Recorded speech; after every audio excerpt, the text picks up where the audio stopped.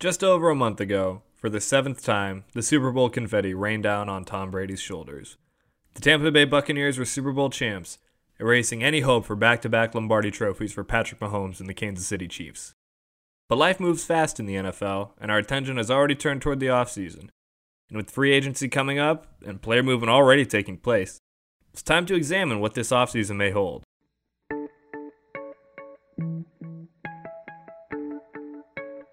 I'm Charlie Bevins, your host of the Ready to Paul Sports podcast.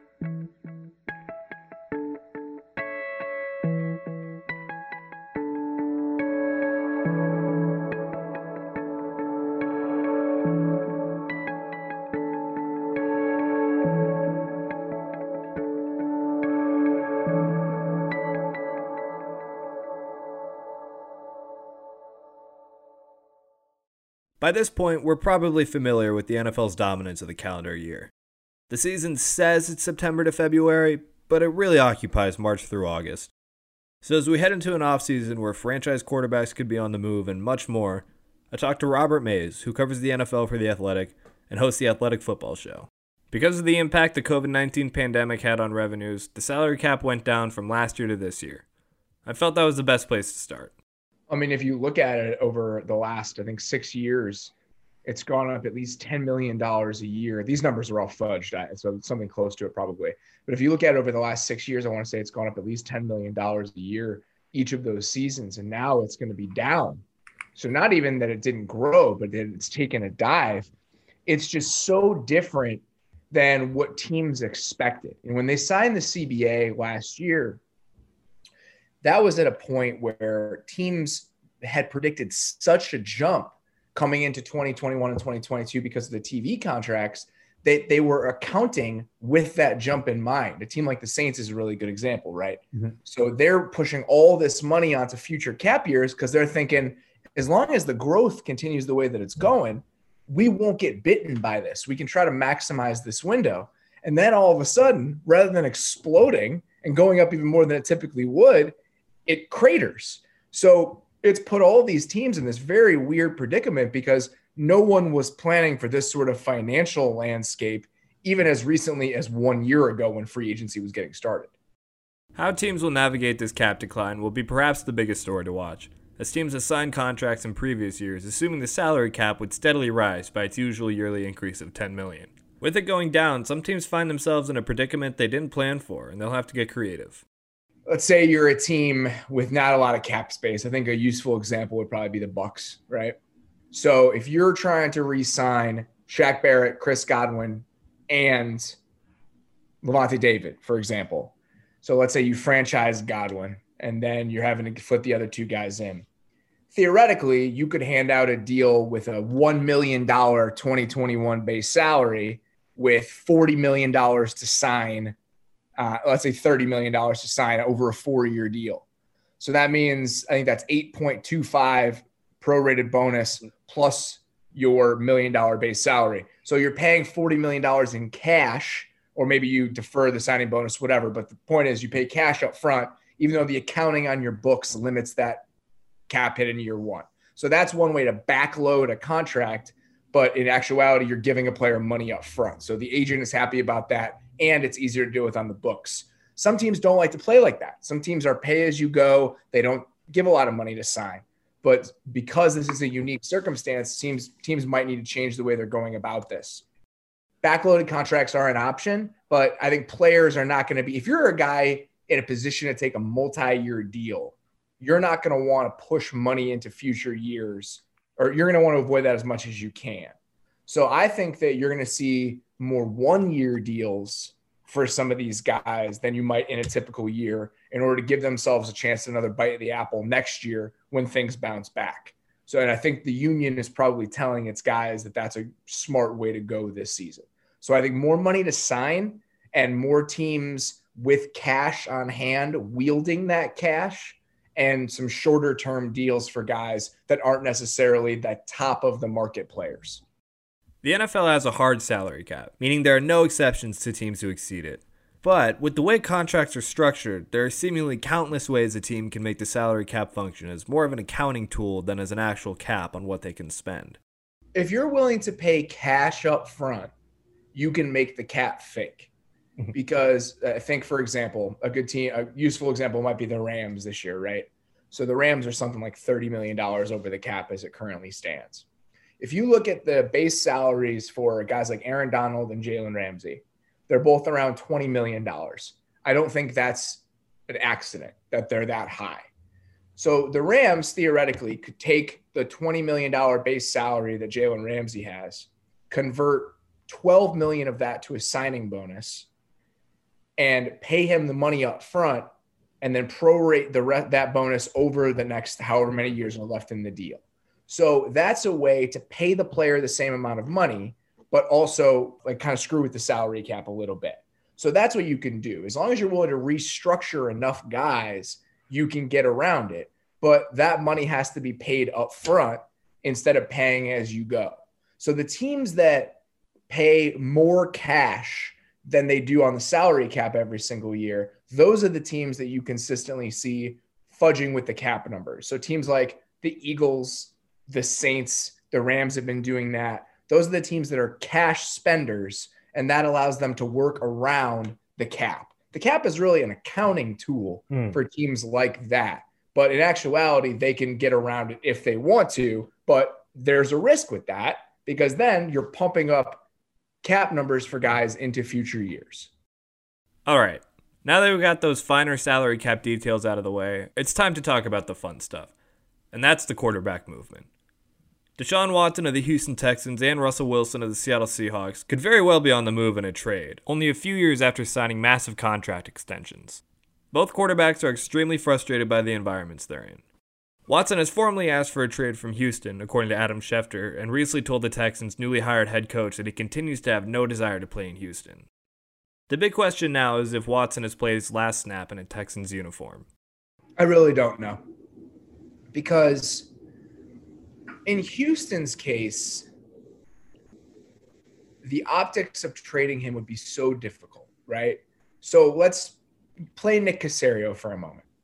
You go in there, your rival there is already kind of shrouded in this cloud that is the Jack Easterby era, and you were supposed to come in last year, but it was blocked, and the search firm looked for a different set of GMs. They went with you anyway. The quarterback is upset. J.J. Watt asked for his release. You granted to him. Having your first couple big moves as the GM of a team for the first time, the sole decision maker for the first time, be releasing the best player in franchise history and then trading away, I would say, the second most valuable quarterback in the NFL after Patrick Mahomes. That's a tough pill to swallow. Like, that is a difficult road to walk. And I think that's the problem with this is it's not as simple as how much value can you extract for Deshaun Watson, because I think that in order to get actual value for him as a player, we're talking about like 5 first-round picks. Like, that is real. And that's just not going to happen. So are you willing to take 80 cents on the dollar for him and get completely excoriated by your fan base as you do it? Because all of the goodwill is on Watson's side here. So if he sits out, it's not as if we're going to have an old school mentality of he's hurting the team, this is the wrong thing. So that's another dead end for the Texans to run into. I just think that there's so many factors to consider here that it's hard to understand what's motivating the Texans at this point. I think they're incentivized to hold on to him because they already paid out his bonuses. You know, this is a situation where they've invested so much in him already. And when you combine that with the dialogue around it in the public, I just think it'd be a really difficult bullet for Nick Caserio to bite this early in his tenure. But at a certain point, they may have to do it. If he's willing to kind of call their bluff and sit out, then they have to do it. But I think that they're going to try to play this out as long as possible. Wilson, meanwhile, has not formally asked for a trade, but he has given Seattle a list of teams that he would be fine with going to if they were to hypothetically trade him. Reading between the lines, this sounds a lot like a trade request with extra steps.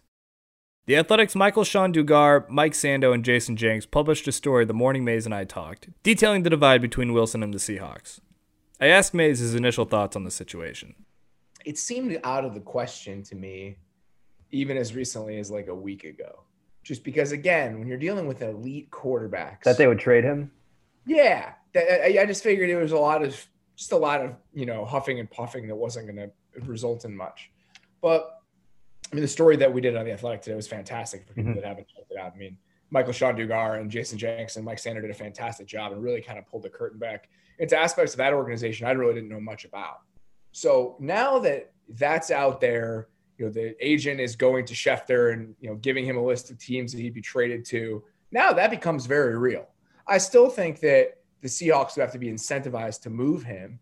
But now, again, if we're playing the optics game a little bit, it's out there now. And now I think it's become so real that the value doesn't have to be 100%. You're not saying if we don't get this price, we won't do it, because now the conversation around it is shifted, if that makes sense. So I'm much more open to the idea, and I think it's much more realistic now than I thought it was 3 days ago.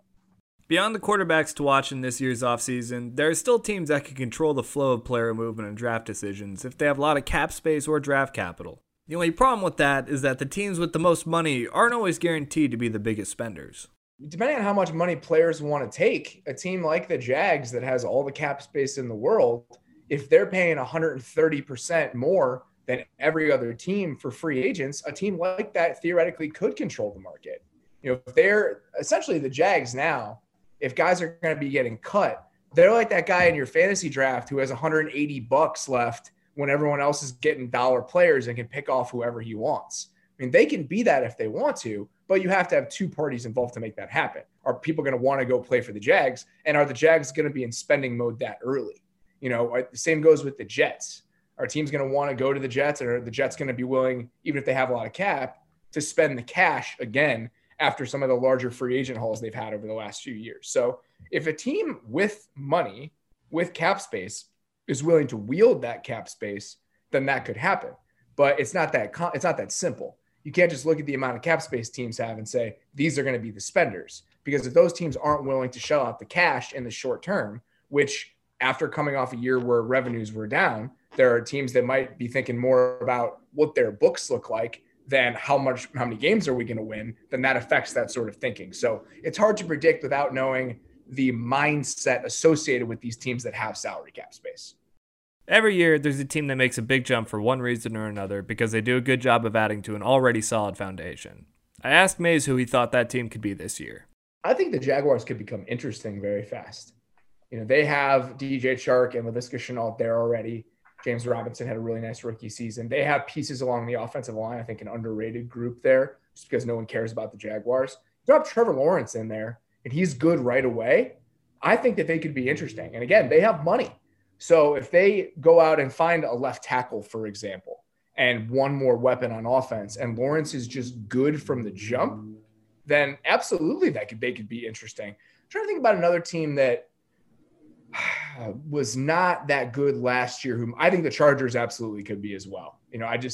Justin Herbert, we saw what he did in flashes. That's a team with some resources. Do they go out and spend on a couple offensive linemen, find one in the draft?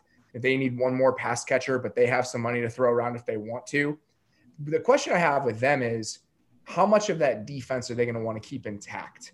Because they have a decent amount of pieces over there, but they're also aging on that side of the ball. So if they were to move on from a Casey Hayward, for example, or a Chris Harris Jr. or Linval Joseph, for example, that's $25 million in space that they could free up right there, and it would allow them to chase some pieces on offense, et cetera. I think that that's one step forward to take one step back, but it also shapes this version of your roster for a new coaching staff if they want to take this thing in a slightly different direction. And just as there are teams who can make a big jump, there are teams who may see the floor completely come out from under them if they don't make the right decisions in an offseason. I think the Steelers are in a pretty bad spot with Ben Roethlisberger coming back. I just don't know what their path is to contention. But with Roethlisberger there, it's just one more year where they may not be worrying about the future. And they are just running into some stuff. I think the Bears are in a similar spot. Like, they're running in place, in my opinion. I don't know what they could do in the short term to make them a contender. And if they do some stuff that kind of mortgages their future, that puts whoever the next regime might be in a difficult spot. So those are two teams that come to mind where I feel like they could get a little bit desperate in ways that aren't good for them. Other than that, no teams that I think the door is really shutting on. I'm interested in what happens in San Francisco, just because I still have a lot of faith in their coaching staff and Kyle Shanahan and everything else. But if they do bring Jimmy Garoppolo back, which it feels like they might, I just don't know what that team is or what its ceiling is. You lose Robert Saleh, you are going to lose some pieces on defense inevitably just because the price going up, Richard Sherman, for example. So what are they? Are they just the slightly worse version of the team they were 2 years ago? And what is the path forward if that's what they are in 2021? So they're a team that I feel like their future looked really bright in 2019. And now I think that there are a few more question marks about them. As always, the draft plays a pivotal role in the offseason, giving a single offseason cycle the longest lasting effects.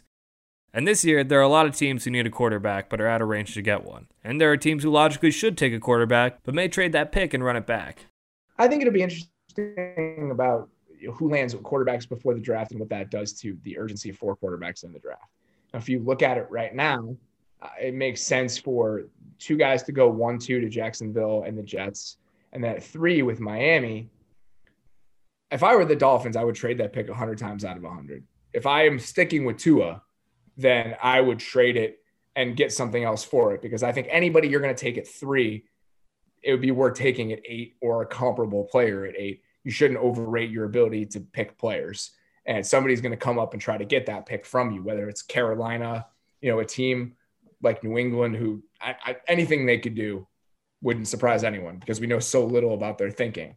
So I just think that how that top 4 shakes out, with Atlanta kind of being the other piece, if they want to take a quarterback at 4, if they think this is their best chance to get one. So how those 4 picks shake out with 3 and 4, whether it's the Dolphins drafting there or not, and what Atlanta does, I think will help kind of shape the rest of the draft. If there's one thing to remember, it's this. As we move through the offseason, as teams make seemingly strange contract decisions or push themselves up against the cap in a way that feels untenable, it's important to keep in mind that these deals aren't as they appear. Don't let the numbers on over the cap influence who you think is going to sign players and who you think isn't, because cap space can be fake if you want it to be. If you want to go win, if you want to really put the pedal down to the floor, we've seen teams doing that. The Rams continue to do that. They were completely fine eating $22 million in dead cap for Jared Goff and moving on, and then bringing on Matthew Stafford and his salary. So if teams want to spend, the cap can be fake. So that's kind of the thing to keep in mind. If there are teams that are looking at it, you see that red number on over the cap next to their cap space, that can go away real fast if teams wanted to. Who will land Wilson or Watson? Will they even get traded? Will teams behave differently this offseason because of the salary cap crunch? All of it is hard to say right now. But as is true with every offseason, we should be in for a fun one. Thanks for listening to the Ready to Pulse Sports podcast. Be sure to check out our other podcasts on this feed and our live programming at www.readytopulsesports.com. I've been your host, Charlie Bevins. I'll see you next time.